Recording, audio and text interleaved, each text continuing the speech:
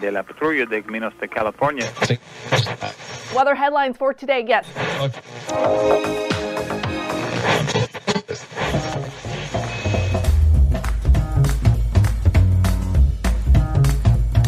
Welcome to the Revenue Generator Podcast, an I Hear Everything production. In this podcast, you'll hear how industry leaders integrate sales, marketing, product, and customer success into a single business unit with a common goal of optimizing their revenue cycle.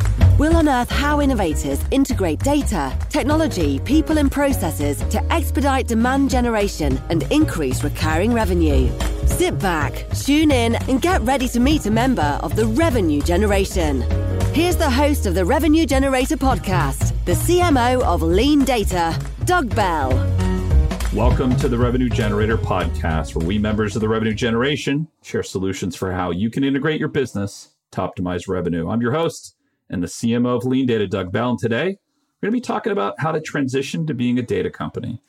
Joining us is Tarush Aggarwal, who is the founder and CEO at 5X, which is the modern data stack as a managed service that enables companies to answer business questions without having to worry about building data infrastructure or bringing in the right data engineering team.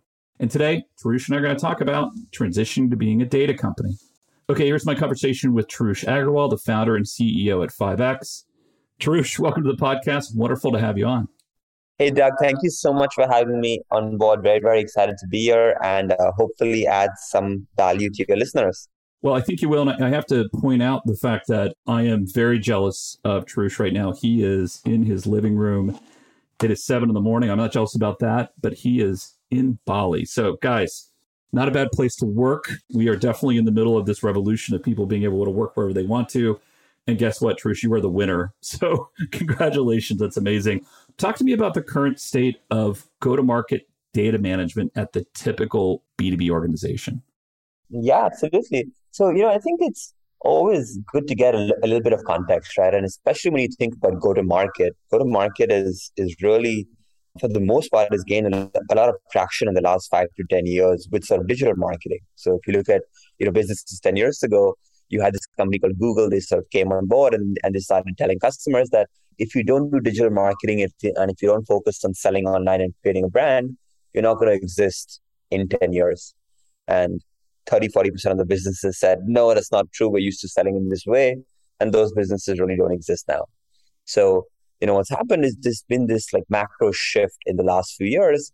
And now every company, even before, very often they have a product, they're already speaking about like digital marketing and how they're going to attract customers. So, if you look at this macro trend, right, like what's happening now is we care about what are all the different sales channels we have, how are we attracting customers. One level deeper than I spend $100 on Facebook and, I'm looking at X many clicks or X many conversions, but who are my target customers? What are the different segments of customers which use us? How do I attract more of my target customers? And how do I focus on all of our go-to-market channels, which make more sense? So if you really analyze what I just said, we're starting to see that go-to-market is becoming more and more technical. And it's really, evolution 2 of like digital marketing is really the data revolution, where it's no longer just about having a digital strategy. Everyone has that. It's about how do you become really efficient with that? Because now it's no longer binary of having a strategy or not. If you're not very efficient with it, your competition is just going to out-execute you because they can get very, very efficient with this. So, this sort of macro trend of being able to get much, much deeper into these skill sets is sort of really this sort of data transition which has begun. Does that make sense? Yeah, it does. And I feel like, what you're speaking to is something I've experienced personally, which was that, let's say 20 years ago, getting your hands on data was actually somewhat unusual. And it was something that you would have to compile on your own. And I think the reference point to Google, that was typically where I was getting my data. I would be in GA and be like, my God, look at all this information I can grab from GA. And now I think to flip things over 20 years later, I'm awash in data. I don't lack for data. And I think in many ways, so a good example of an organization that I feel has helped my company, me personally, is Snowflake, right? So there are organizations out there recognizing that, hey, we're washing data. And the first wave of the revolution I felt were, frankly, at the end of the day, a lot of very cool BI tools that were out there. So talk to me about those trends. In other words, we're washing data, we have BI tools, but really, are we able to get to the data we need to get to? Yeah, and that's kind of one of my favorite topics. This is really where I spend most of my career. Is I think Google Analytics did a phenomenal job, right? And today, Google Analytics is like synonymous with like having a website, having product analytics. Then, a few years ago, we started having the data warehouse. And for those of you who don't know, the data warehouse is the single source where you can pull data from all of your different data sources. So you can pull it from your website, your backend, from your CRM, from Stripe, your sort of Zendesk, from all of these different data sources. And really having data in a single place allows us to like clean this data, join it, and answer really, really complicated questions. So something like, hey, we had a product recall.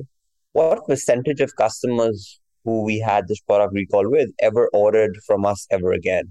Now, this would typically go hit 3 or 4 or 5 of your backend systems. It could hit your customer service. It could hit your backend. It could hit some of your supply chain systems, your sort of e-commerce store. And being able to answer these questions inside a self-service manner is really, very, very critical in terms of being able to sort of grow and scale the business and really empower everyone in your organization. Now, I think Snowflake has really been the leader of what we call like the modern data stack movement, right? Of like centralizing your data. But we sort of realize it's just now one of the pieces, right? We still need to have a separate tool for ingesting it. We still need to have a data warehouse, a tool for sort of structuring it, a tool for, building out your sort of reporting.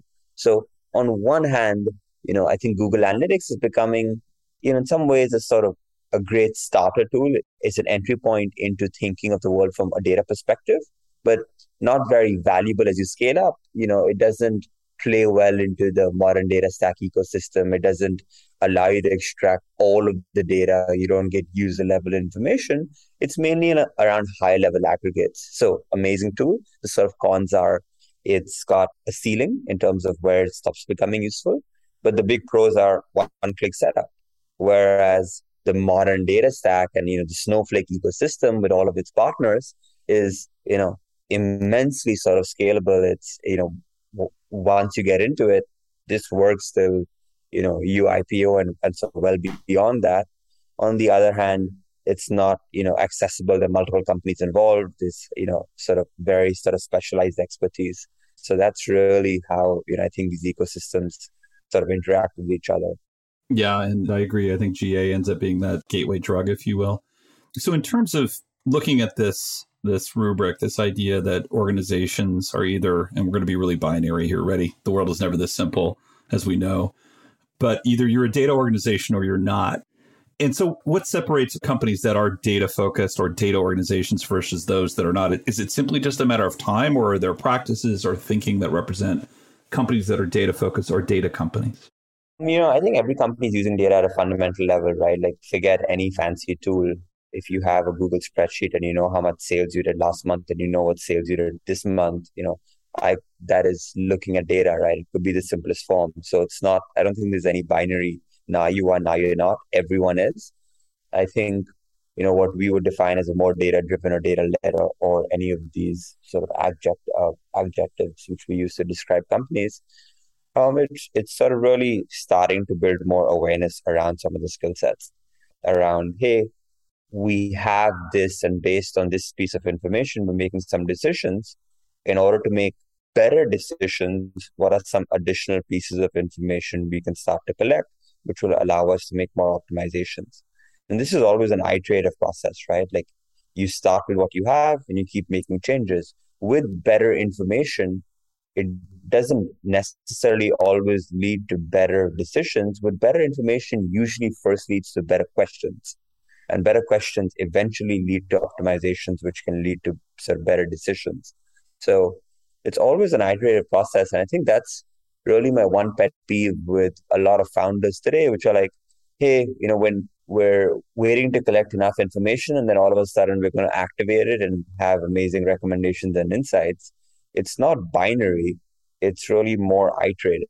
So it's a slow investment in and actually starting to get output from it and take it sort of step by step, right? And at some point, it starts becoming sophisticated enough where, each incremental steps becomes more and more complicated. But for a long time, there's just so much low hanging fruit, right? Like if sort of even in the ecosystem, like once you grow past Google Analytics, sort of starting to ingest of your data, coming up with your first 3 or 4 core models, having self-service analytics for everyone in the organization to get value from, things like this are becoming easier than they were a few years ago. And this really is where 95% of companies are going to find the most value.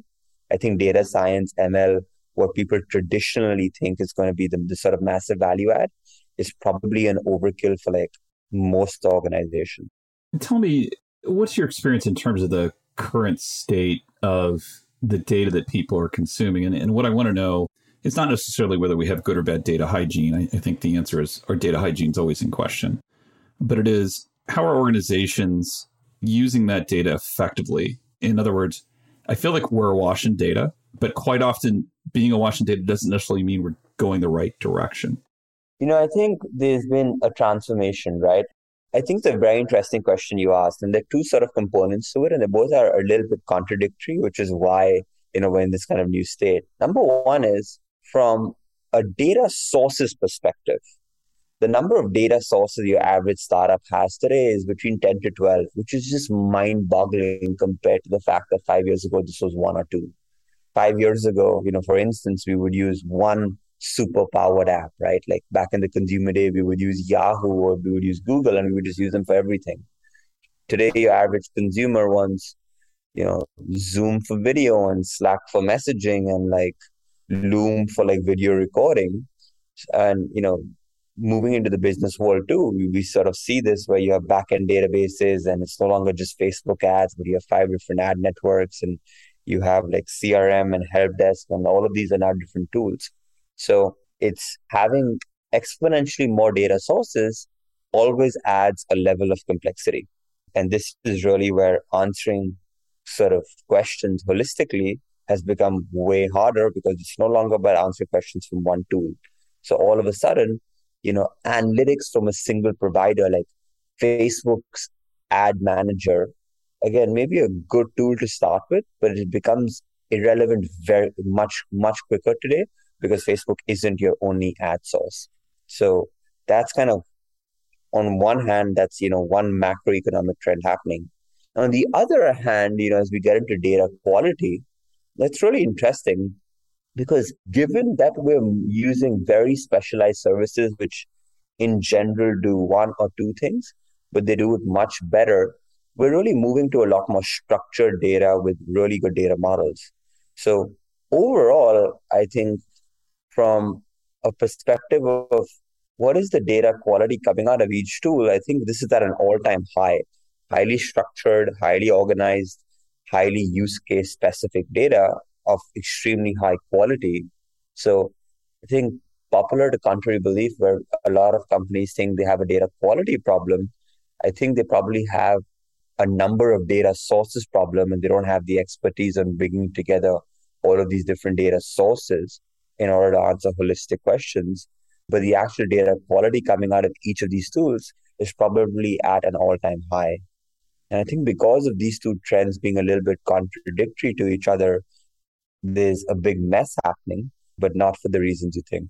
You snuck something really interesting in there, and I'm gonna bring it back. And I think this is going to be a little bit of our topic. I'm going to get back together tomorrow. But you talked about machine learning and data science maybe being a bit, as we say, over their skis or a bit overpromised. And your sense overall is that its impact is not going to be what people think it's going to be.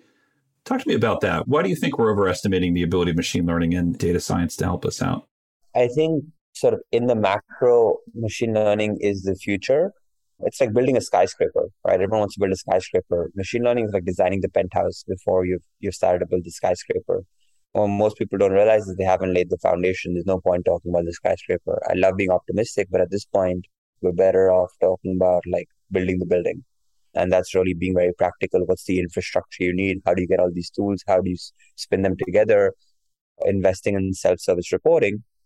a few things which I look for is how well do you understand your business model, right? Like your core data model, which you use to answer questions about the business. If that data model is still eye trading, you can't focus on insights and recommendations. It's like jumping onto a moving train, right? There's too much sort of changing for you to focus on coming up with like hypothesis and like being able to sort of program them in. So we really look for companies that have understood that the core data models, these core data models are not changing. And that's really the right time to sort of jump into the sort of ML train. But sort of given where most companies are, this is really, the phase one and the phase two before we get over there. Does that make sense? It makes a ton of sense. And I think that, as we think about machine learning and its impact, whether that's within the software we're buying or within secondarily within the way that our software is delivered and developed based on understanding what machine learning has delivered for us, I think it's very wise to understand that so much of it has to do with stability in the data set, as you're talking about, and the quality of that data set.